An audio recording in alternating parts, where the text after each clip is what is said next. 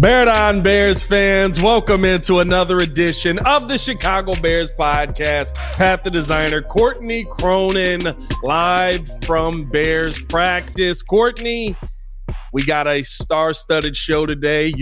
Rob Demovsky is going to be joining us as well. This is going to be a fun time, inside look at the enemy. But first, we got to break down what we got coming from Bears camp. You guys know what to do. Hit that like button. Subscribe to the page. We do talk Chicago sports daily on this channel. Only channel talking Chicago Bears, how Bears fans talk, man. Stop playing with us and drop a bear down. Y'all already know what to do. Let's jump into the show quickly here because football's back, first things first, and we're all excited about tonight.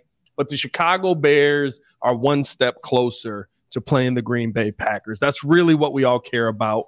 Where are we at with this Bears team right now, Courtney? Are we at a point where we feel comfortable heading into Green Bay? Yeah, I think for a lot of reasons, this team is just ready because you have a chance to rewrite the script here with this rivalry. This is a team that has not beaten Green Bay in 9 tries. The last time is 2018. You had a completely different roster. It was Pat Scales, Eddie Jackson, and Cody Whitehair, the 3 players that that I talked to Eddie Jackson yesterday and Pat Scales, and we talked to Cody earlier in the week. Those are the players who actually have lived the other side of the rivalry, the side that isn't, loss after loss after loss, where it teetered in the other direction, where the Bears actually had control of this thing. And I know that the rivalry, in a way, not among the fans, but in the general sense, it's kind of lost its luster. So there's an opportunity here that I think these guys certainly feel the magnitude of this and the type of environment that you'd expect at Soldier Field on Sunday, I think would be akin to like a playoff environment. There's a lot of excitement around this team, a lot of unknowns around both teams. So there's definitely that feeling here where it's like, all right, 6 weeks of training camp. This one can't come soon enough. And, some of the unscouted looks that both teams are going to be showing will then get this team into a rhythm one way or another that they can build off of from week one. But yeah, it's certainly, the clock is ticking even for all of us. I mean, we're just ready to see real football that will have something to go off of and be able to talk about. When is the last time you were excited for a Detroit game? Like, I can't wait for the night to come through with like Kansas City, Detroit. I don't know what Pat Mahomes is going to look like without Travis Kelce out there. Is Kelce going to find a way to go? There's so much that I'm just like, my head's spinning. It's almost football season. And here's the real question, right? Heading into this Packers game, the main thing that we have been talking about pretty much, I'd say probably the last couple of weeks for sure, but right going into that last preseason game has been about the injury situation the Chicago Bears have been in. We're seeing that name, that list, like I said, it shrunk a lot. We went from 21 names to basically 4. 3 of the guys are limited. 1 did not practice, of course. Where are we at with the injuries heading into the season? Are we still just Tevin Jenkins is the only one that has a concern? Well, I do, the injury report that came out on Wednesday where you see both Eddie Jackson and Jaquan Brisker limited in practice. Brisker, we know now it's it's a groin injury, and Eddie Jackson, we know it's an ankle injury, nothing else from that collision he had with Michael Pittman. Both of them appear pretty confident that they're going to play this week. It's the one that popped up Thursday that, it has some concern with it. Nate Davis didn't practice today. He was in street clothes and like a sweatshirt and shorts. He practiced on Wednesday, was not on the injury report. So clearly that's something that happened. Either it popped up, he woke up feeling some sort of way that caused him to not be eligible to participate in practice today. Something that happened when he left the facility. Now, when that injury report comes out, because at the time we're filming this is before that injury report drops at 2, we'll see. I don't think it's a good sign. And I think for a number of reasons, because we've been told the same thing over and over again, like whatever it is injury wise, he's good. He was dealing with some other things. There was, some ambiguity about what those other things are. But Ryan Poles put that out there last week that he felt like he's in a better place.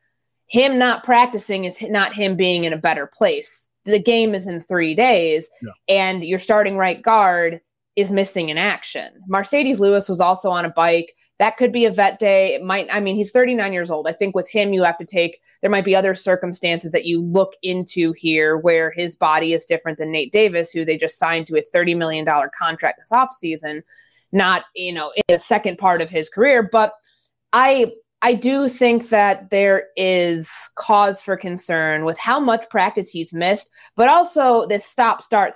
Like he's there for a day and he's not there for a day. We'll see what it is on Friday, but I can't imagine many people are happy with this situation considering all that's happened this offseason and all that he has not been a part of for the last 6 weeks. I think today's going to be a day of clarity, right? If we see him listed on the injury report, okay, maybe he's dealing with something. We actually have to worry about him being hurt. But at this point, right, like if he's not on the injury report, I almost feel like you feel better that he's not hurt, but I almost feel like it's just more fire to the fuel to the fire of this guy doesn't like to practice argument. I've tried to basically say, like, I don't know whether it's true or not, but we haven't seen him do much. And to this point, right, like, was he on a bike? Was he just sitting there kind of just watching practice go by? Yeah, he wasn't like right up with the offensive line where it'd be like, okay, mental reps, the whole thing.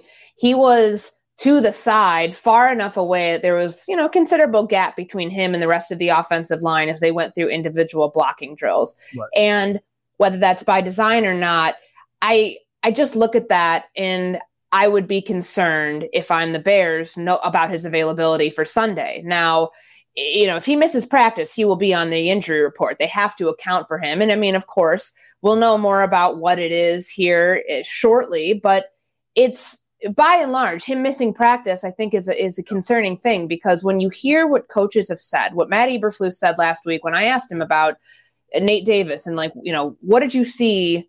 Like, do you have any sort of not concern? I didn't phrase it that way, but you haven't seen this guy practice. You brought him in here because you liked who he was. You saw him twice a year when you were with Indy and he was with Tennessee. He was their best offensive lineman last year. It's not shocking to say that. He was, he's a above average guard who became available in free agency. If the Bears didn't see something, they wouldn't have signed him. But they signed him also not knowing how he would respond to this system, to being here in Chicago, where maybe things are required, that different things are required of players here than maybe somewhere else. And again, there's a lot of reading between the lines here to do with Nate Davis this offseason about why because it's not solely injury related. They have told us through their comments, it is not solely injury related. So is it that, the system here doesn't really fit, that he's not buying into what he wants, what the Bears want from him or what he thought he was signing up for? All of those questions are fair because they put it out there that it wasn't just injury related. So you have to ask those questions then when it's 3 days before a game that will help you a win, rewrite to take some of that power back from the Green Bay Packers when you have a team that the majority of guys have never beaten Green Bay and your starting right guard isn't there. And you know that pass protection is such a pivotal part of helping Justin Fields grow in year 3. I think it's alarming, and it's okay to be looking at this wondering, all right, well, what's going on? What's the situation? Is there any clarity on any of this? Because it's not a good look. It's not a good look from top to bottom that he's not out there. Yeah, it's a situation that continues to be ongoing, and it's one that hopefully, right, like I keep saying this, listen, I don't care. At the end of the day, when AI did the whole practice thing, you know why I didn't care about AI practicing? Because he could go out there and put up 25 a night in his sleep. So if Nate Davis can go put out all pro performances without any practice during the week, maybe this is all for nothing and we'll all be excited at the end. But we do want to welcome into the show somebody who also knows about offensive linemen spending some time due to injury not on the field. Rob Demovsky from ESPN covering the Green Bay Packers. Ladies and gentlemen, our Eye on the Enemy episode is live. Rob, how are you? I'm good. How are you guys? Good. We're dealing with our offensive linemen falling apart, basically. Yeah, Pat's a little upset about that, but I think by and large, we're all ready for a real game to happen, and that we can finally put a bow on everything that's happened the last 6 weeks here. I would say that's pretty universal across the league, I would think. Yeah. Well, it's so interesting, and I appreciate you coming on the show, but the fact that we're kind of dealing with a lot of similar things on both sides as we're heading into very similar situations in this game, kind of restarting the rivalry here, hopefully for the Bears and in our favor, unfortunately for the Packers. That's my hope anyway. But with what the Packers have coming in right now, right, brand new quarterback, a lot of changes happening up in Green Bay, and now having to deal with the possibility of not having your top two receivers out there ready to go, and possibly some issues with David Bakhtiari on the offensive line. Where's the feeling around this Packers team coming into week one right now? Are they feeling pretty confident up there heading down to Chicago, or is there a little bit of concern around them? Yeah, first of all, with Bakhtiari, he's playing. Like, he's just never going to practice. That's just the deal. Like, he's just not going to practice. Okay, all right. Charles Woodson did it. Charles Woodson won a Defensive Player of the Year award here doing that. Chad Clifton played several years of Pro Bowl left tackle doing that. It's just not going to practice. He practiced probably maybe, 20% of the training camp practices. So I don't think there's huge concern there. Okay. But you're right about the receiving. This was going to be a questionable receiving group as it was, given that the only two guys that had played any meaningful NFL snaps in the receiving group were Christian Watson and Romeo Doubs, and they were rookies last year. Their only other receiver that had any experience in the league was Samori Toure, who played 100 snaps last year as a rookie 7th-round pick. Now, Samori Toure could be the most experienced guy on the field if Doubs and Watson don't play. I will say, though, that Doubs did practice on Thursday, so that's pretty good sign for him to play. But without Christian Watson, who was nowhere to be seen, you lose the one deep threat that they have. Now, on the flip side, I will say this. They haven't really connected on many deep balls in training camp, so I'm not sure how much that would have helped anyway. I mean, Watson's a dynamic player, don't get me wrong. Right. But remember the first play of last year, Packers at Vikings, the first play of the first drive of the first game of the season, Rodgers throws a 75-yarder to Christian Watson, and he drops it, right? Like, I actually asked Jordan Love yesterday if he would like that play call to be dialed up for the first play this year. And he said, yeah, we'd love to take a shot. They haven't hit on many of them. So I think in general, though, this is a sort of a rejuvenated team, if that makes any sense. It's just a very light, loose group that maybe is embracing the fact that there's not a lot of people that think they're very good. And the other thing is they're just so young. Bakhtiari is the oldest guy on the team, and he's 32? I think they only have two other guys that are over the age of 30. Otherwise it's going to be the youngest roster in the NFL. Yeah, the Bears are pretty young too, so they have those same sorts of there's a lot of comparisons between guys who have been around, who have done this, who have experienced not only NFL games, but the magnitude of the one coming up on Sunday. I feel like there's more parallels here than we've seen in previous years. But, before we jump further into kind of what's at stake, with the receiver injuries, I mean, how much do you factor in Jayden Reed into this game plan, but also everything that we've heard this offseason about their tight end acquisitions and how many draft picks they spent with Luke Musgrave and Tucker Kraft? Are they going to end up going a lot more 12 personnel? Are they going to end up going heavier to try to, create some of those throws for Jordan Love over the middle of the field? Yeah. Is that the workaround to not having your top two receivers? Well, first of all, with Jayden Reed, I mean, this is a dynamic guy, a 2nd-round pick to be a slot receiver. And you guys know the Packers have not drafted a receiver in the first round since Javon Walker in 2002. And everyone's kind of gotten on him for that. But they've done unbelievably well in the 2nd round. Like, we're talking about Greg Jennings, Devontae Adams, Randall Cobb, Jordy Nelson, Christian Watson, and now Jayden Reed. So, I mean, Jayden Reed is going to play, and he's going to play a big role. They have added an element of speed with him and Luke Musgrave, the tight end you mentioned. He was another 2nd-round pick. They had multiple 2nd-round picks. Luke Musgrave probably runs better as a tight end than anyone I've seen around here since Jermichael Finley. No disrespect to Robert Tonyan, who had a couple of really good seasons here, but Robert Tonyan was an undrafted free agent. This kid, Musgrave's a 2nd-round pick, ran a 4.6 40. He looks like a receiver in a tight end's body. And you mentioned the 12 personnel, the two tight ends. actually, ESPN Stats and Info sent me this for a piece I was working on just about how their offense could change with Jordan Love at the helm. The Packers actually ran the fifth most two tight end personnel, two tight ends, two receivers, and a running back, the fifth most in the league during the Matt LaFleur era, which is 2019 to 2022.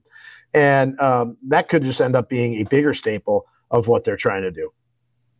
Now, Rob, when I look at what I've seen from the Packers, right, there's a lot of Packers fans who are I've been there. You got to build your excitement around a quarterback that maybe you don't have the most excitement around. I've spent my life doing that pretty much, right? But I don't like to laugh, Rob. I'm not gonna lie. Hey, I grew up in Chicago. I know what you're doing. I know what you're feeling. The laugh hurt a little bit. I felt that. I felt that one. But realistically, right, when you look at what I've seen from the Packers, to me, the offensive line has been the thing that I've looked at and said, while Jordan Love may not be great, when I see this offensive line standing in front of him, he's good enough to take advantage of the protection that they're giving him.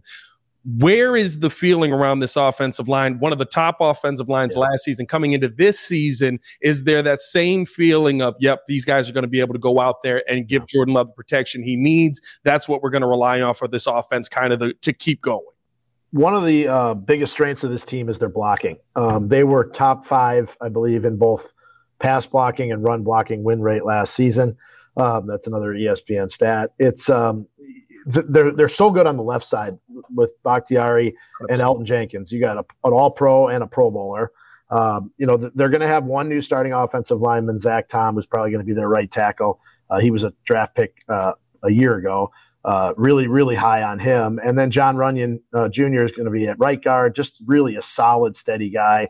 They had a center competition. It looks like Josh Myers is still going to be the starting center. That may be a tad shaky. But, you have an offensive line and you have two really experienced running backs in Aaron Jones and A.J. Dillon. If you're Jordan Love, what deficiencies you may have in terms of experience at the pass catching positions, it's made up for in experience and reliability on the offensive line and the running backs. And look, let's not forget Aaron Jones caught 50-some passes last year as essentially a running back. Now they have split him out when they have had two backs on the field with A.J. Dillon in the backfield and moving Aaron Jones around. So there are some things in this offense that will carry over from what they did with Aaron Rodgers. And you talk about the offensive line. Love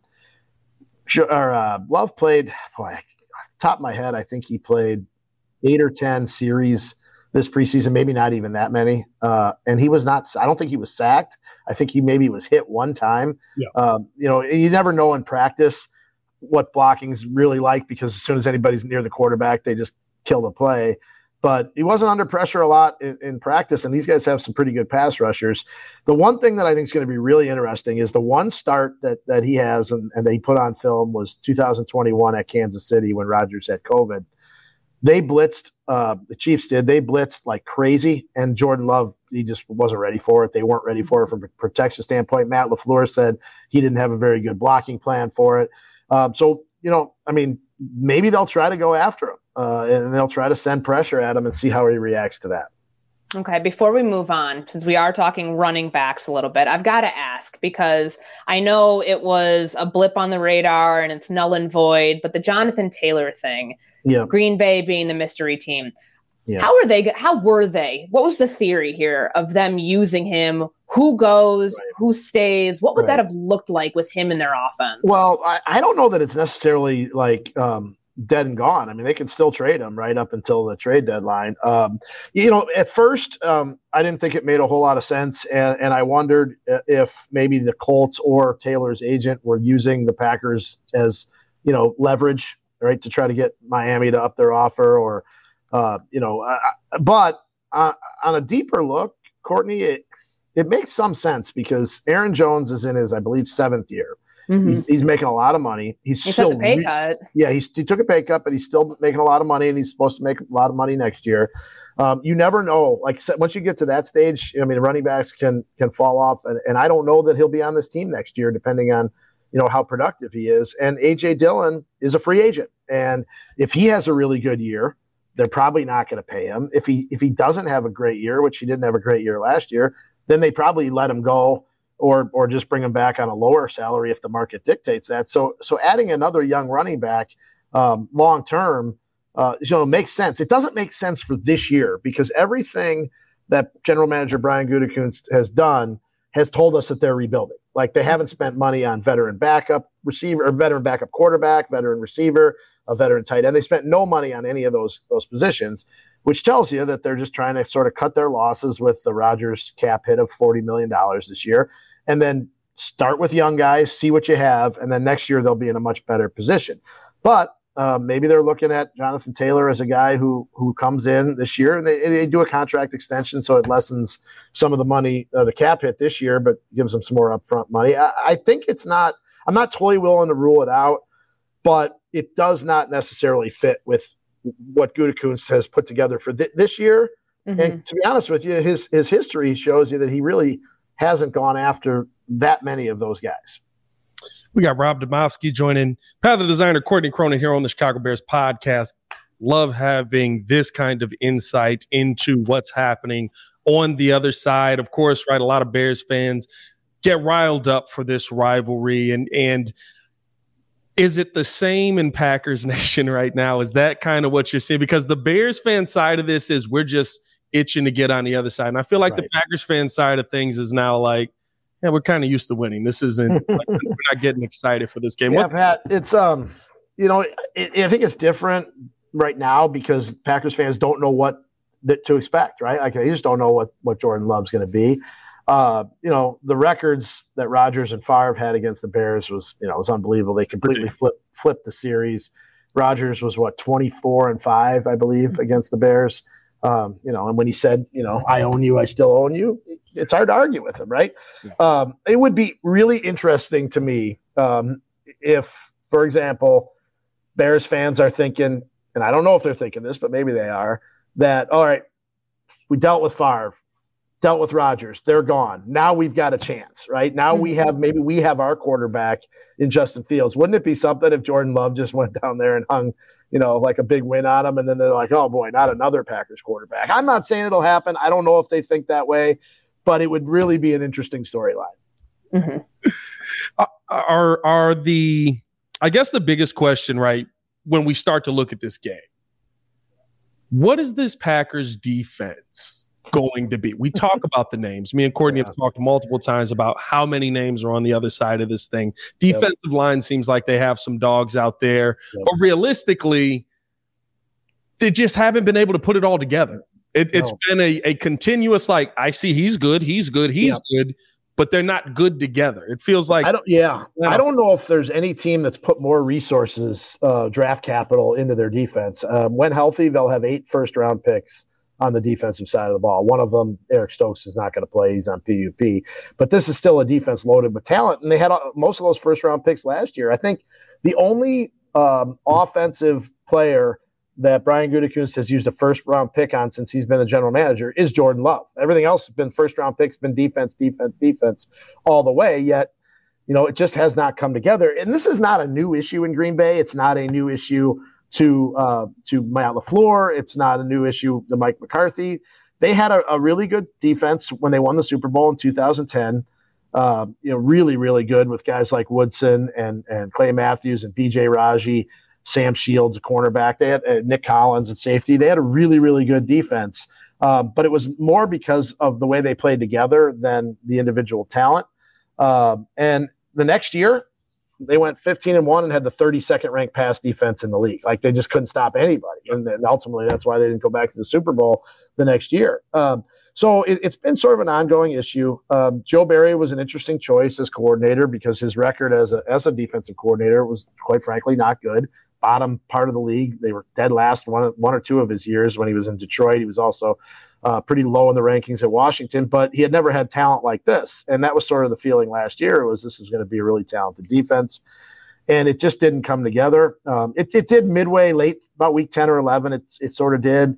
But by then they were so far out of it that it probably didn't really matter. Joe Barry said, he goes, look, we can't waste games. We cannot wait till week 10 to play better. And what does that mean? Well, it probably means letting Jair Alexander cover number one receivers wherever they go, which they did not do till late in the year. It probably means, maybe blitzing a little bit more and playing more man, which they were not a big blitz, not a big man team. But you mentioned the defensive line. That might be where the biggest difference is. They couldn't stop the run last year, 26 against the run. They've been bad against the run for years. Justin Fields had that big one. Was it 50-some yards against them in Chicago last year? So it's a concern, but they made an interesting move on the defensive line. They let two veteran guys go, Dean Lowry and Jaron Reed, let them sign elsewhere in free agency. Those were steady guys. They were always reliable, not overly spectacular. They played with Kenny Clark, who's obviously a Pro Bowler. Now they're going really young at the other two spots. Devontae Wyatt was their first-round pick, one of their two first-round picks in 2022. He really didn't play much as a rookie last year, played a little bit late in the year and showed flashes. And then TJ Slayton's going to be their other defensive lineman. He's number 93. I would tell you this, keep an eye out on 93 because he might be the most interesting, unknown player on this defense. He's got a ton of energy. They're so much faster, so much younger, so much more athletic with those two guys on the defensive front that maybe, just maybe, that's the answer to their run defensive problems. What did Joe Barry learn from that Philly game? Because I remember listen to your players, maybe. Listen to Jair, and he wants to cover, the best guy man to man. And you know what? You need Rashawn Gary on the field too. Sorry, I didn't mean to cut you off, Courtney. But that's where I wanted to go with that. Yeah, is he healthy? Jair Alexander just basically begged all year. The Justin Jefferson just toasted the Packers the first week, and Jair Alexander covered him like twice. By the end of the year, week 17, I think it was, Jair covered Justin Jefferson in the rematch up here in Green Bay, and Jefferson had one catch for 15 yards. Like sometimes it's just simple. Like, this game doesn't have to be overly complicated. Sometimes you just got to do the simple thing. And Jair Alexander is back to being he's healthy. He's a really good player. And sometimes you just have to listen to your players a little bit. And I think Joe Barry sort of did that. I wrote a story early in camp, but Joe Barry basically pulled the defense together after the season. They normally have exit interviews that are individual. You meet with your position coach, and then you get out of town. Joe Barry pulled the whole defense together and said, look, what do you guys want? And I will take what you want, and I'll go to Matt LaFleur, and we'll come up with a plan. And they did that. Whether it works or not, when have you ever heard anybody in the offseason say, we want to be less aggressive? They're talking about how they want to be more aggressive. No one ever says you want to be less aggressive, so it's a little cliched. But they do. The players want to be more aggressive for whatever that means. What's that outlook then for Rashawn Gary? Because I know the injuries have been a concern for him throughout the early part of his career. Is he's good to go? He's going to be playing? He's going to be on a rep count, Courtney. This will be his first. He didn't play at all in preseason. He tore his ACL last November at Detroit. This might be one of the fastest ACL recoveries that I've seen up here. Their team doctor, Dr. McKenzie, is absolutely fantastic with ACLs, but he's very conservative. I mean, guys, he usually doesn't let a guy, even start practicing till, 10 months usually, maybe 9 if you're at a fast track. And Rashawn Gary's been back. He didn't play in the preseason games, but man, in practice, he was so good, winning his one-on-ones and getting, just beating guys up front. But he is going to be on a rep count. It is going to be his first real game action since basically almost exactly 10 months ago. So, but their pass rush really suffered when he went off the field in the end of the year. And, Preston Smith's a really good player, but you can double team anybody, right? Like, so if Rashawn Gary's out there, and if they play their first round pick, Lucas Van Ness, who really hasn't shown a ton in camp, but somehow they'd like to play all three of those guys together, that could also be an interesting look for this defense. Now, my favorite part about doing a podcast is, podcasts can go everywhere. And, of course, we want to get to our predictions, all of that, what our expectations are in the game. But I want to get to know Rob a little bit, right? I don't get these opportunities to meet all these people in person all the time, right? So I'm gonna ask a little bit of personal question, Rob, because I love the work you do. I love seeing you on Rich Eisen, right? Seeing you hit all these shows and how you break down the game. You almost make me interested in the Packers. What almost for you where something clicked in your mind and you said, you know what, I really love this game. I want to cover this game. What was that moment for you growing up in your life where you were like, football is it for me? Can I be honest with you? Just do it. I don't really like football. I swear to God, I don't really like football. I'm a basketball guy. I feel like I know a lot about football now from covering it, but I also feel like it helps me because I don't care who wins or loses. Mm-hmm. Like, I feel like that helps me do my job better. I don't have any rooting interest in any of these teams really. But I want to tell stories. I want to break news. So it's really not about, for me, it's not about the X's and O's. There was a funny story that when Brett Favre was early in his time as the Packers starting quarterback, and they were in a meeting, and I think it was Fritz Shermer was a defensive coordinator, or I'm sorry, it was Steve Mariucci was the quarterback's coach, maybe offensive coordinator, I can't remember. And they said something about, well, this team's going to play a nickel defense. And Favre goes, "What's a nickel defense?" And he's like, when they put a third corner, a fifth defensive back. And he goes, "I know what that is. I didn't know it was called a nickel defense." Like, to me, that part of the game, I'm with Brett on. I don't care what you call it or whatever. When Courtney brought up 12 personnel earlier, I had to make sure that I knew what 12 personnel was. But like, I don't really care for football. I'll be perfectly honest with you. I don't watch college football at all. Now, I haven't watched more than a quarter of a college football game in probably 10 years. So, but your Saturdays have also been busy last, 10 years with AAU tournaments. Rob's son plays college basketball, and his other one is in high school still, and state champion basketball players. Like you have a lot on your plate outside of the Packers. Yeah, and just like growing up in Chicago, I mean, what good college? I grew up in the 70s and 80s in Chicago. What good college football team was there? I mean, Northwestern had a 30-some game losing streak at that time. I was a DePaul basketball fan because that's where my dad went to school. So you had to hate Illinois and Notre Dame and all those, from a basketball standpoint, not a football standpoint. And the Bears, when I was a freshman in high school, the Bears did win the Super Bowl '85 season. But, I remember I had a freshman basketball game that day. It was a Super Bowl Sunday. And back then the Super Bowl wasn't played at 5 o'clock. It was played at 1 o'clock. And all of my teammates were like, I don't want to play this freshman basketball game. I want to go home and watch the Super Bowl. I was like, let's hoop, man. I love that. I'm not going to lie to you. That's not the answer I expect. So who's your go-to NBA team then? Are you Bulls? Yeah, I mean, here's my deal. And having covered, sports, I root for people that I've met along the way that have been really nice to me.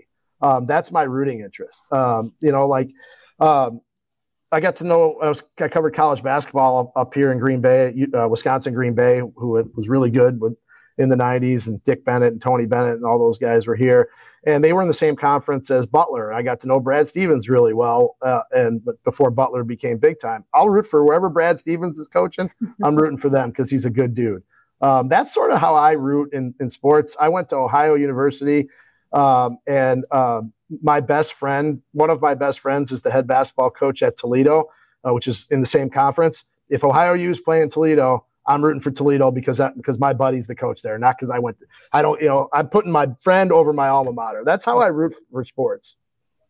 So what year is this for you on the Packers beat? I can't do the 98, 2000. Well, I'm really bad at math, but my first season was the 97 season. Okay. I didn't cover training camp that year. I started in September of 97. So it was, that would be this got to be 26th or 27th season. Yeah, so it spans 3 decades, though. Yeah, right.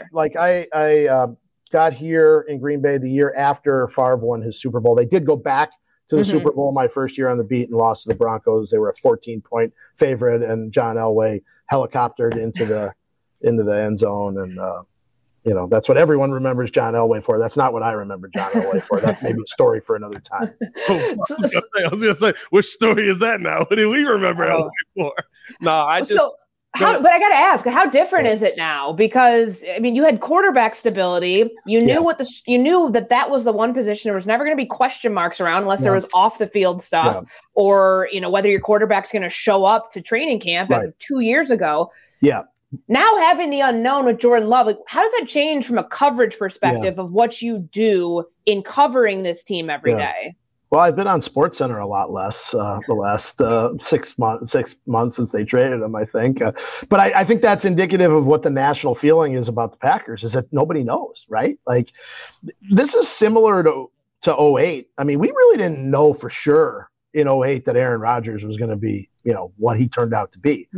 He had shown in 2007, he had filled in when Favre got hurt in Dallas and they were down big in a game down in Dallas in 2007.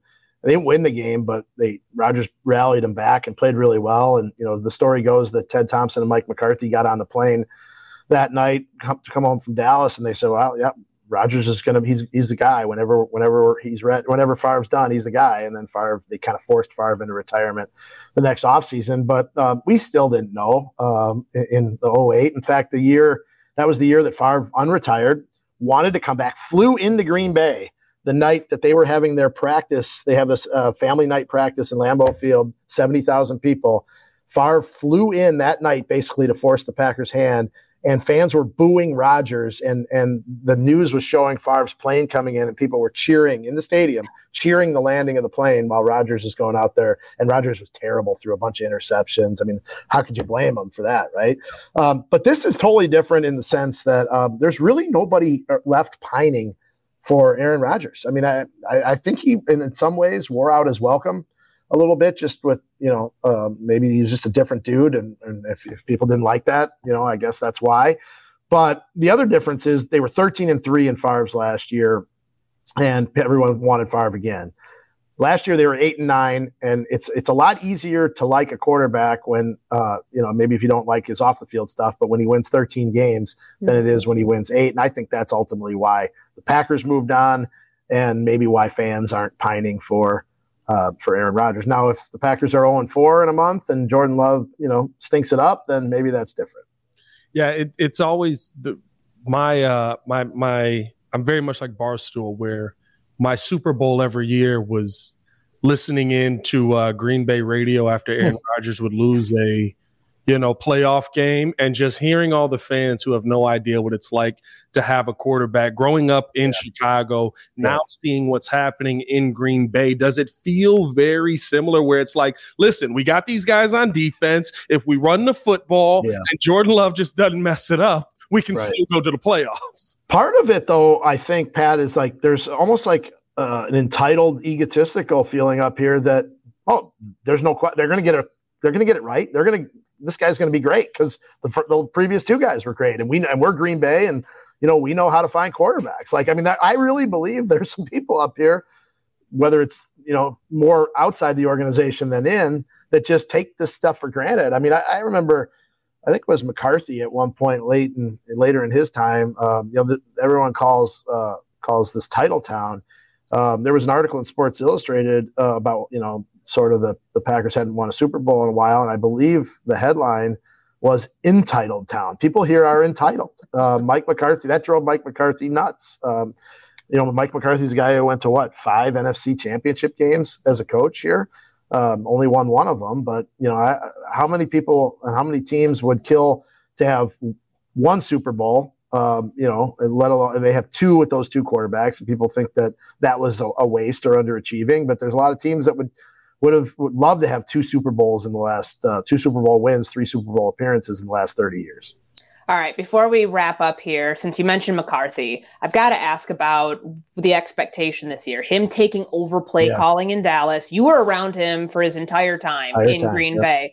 And the idea that he, in the role of being the one to communicate with the quarterback, he can simplify things for them. Like, what do you think realistic expectations are for him now being the voice for Dak and being the offensive mind, taking over play calling duties? I was surprised, Courtney, when he took the job, that he wasn't going to call plays right away. And I think, obviously my guess is that, from what it sounds like, that Jerry Jones made him keep Kellen Moore as the play caller, because Mike McCarthy gave up play calling briefly in 2015. If you remember, that was the year after they lost the NFC Championship game at Seattle, and they had like a total meltdown, and McCarthy thought that maybe he needed to spend more time helping out special teams and defense. So he gave up play calling for 12 weeks, and he took it over, coincidentally, against Dallas that year, week 13, I think it was.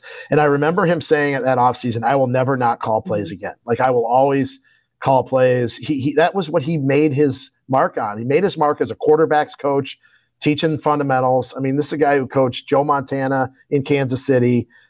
This guy, he's been around, a lot of good quarterbacks. And I was a little surprised when he took the job. I also was a little surprised that they weren't able to get Dak's interceptions down, because McCarthy did that here. Favre in 2005, Mike Sherman's last year, I think Favre threw 29 picks that year. The next year under McCarthy, I think he threw 13 or something like that. Like they had cut it more than in half. And I think that's where McCarthy could make the biggest, biggest difference is just getting Dak to, look, some interceptions, they're tip balls. You're not going to prevent them. And Dak's had some of those too. But I just think maybe that's where it will work out a little bit better for McCarthy and for Dak. But if it doesn't go right, I mean, it's Dallas. The leash might be short down there. But, I think that's going to be one of the real interesting storylines of this whole season. Rob Demovsky joining the Chicago Bears podcast. Appreciate you coming in. Before we let you go, what is your prediction for what's going to happen this Sunday here in Soldier Field? Is Jordan Love going to be the next coming of Aaron Rodgers, Brett Favre, or is there something a little more tempered in your mind? Well, earlier in the week, I was pretty sure I was going to pick the Packers, but that was before Christian Watson and Romeo Doubs ended up being, their status being shaky. So I'm a lot more hesitant to pick the Packers. Given that, I just think it'd be too much, almost just too much to ask Jordan Love in a first start to have to do it without those two guys. So that's the way I would lean right now. But I reserve my right to change it before kickoff. If Jordan Love goes off for 500 yards, it's happened before. Don't worry. No, but I appreciate you joining the show, Rob. Hope to have you back on. We don't play you guys again for a while, but love the football insight and really appreciate you coming on. Thanks, guys. I think it's week 18, right? Is the 17 week 18, week 1 to week 18. Yeah. It's going to be cold up there. Not looking forward to the climate conditions walking from that far lot into the stadium this year. I think you might be a little closer this year. Good. Thanks for ordering that one up for us. Hey, as always, this is Pat the Designer, Courtney Cronin, joined by Rob Demovsky. Appreciate you guys for showing love to another edition of the Chicago Bears podcast. Hit that like button, subscribe to the page. You guys know what to do. Leave a 5-star review. Y'all stay safe out there, Chicago. Let's hope the Bears get a win here on Sunday and give Rob something interesting to write about. Bear down. Peace.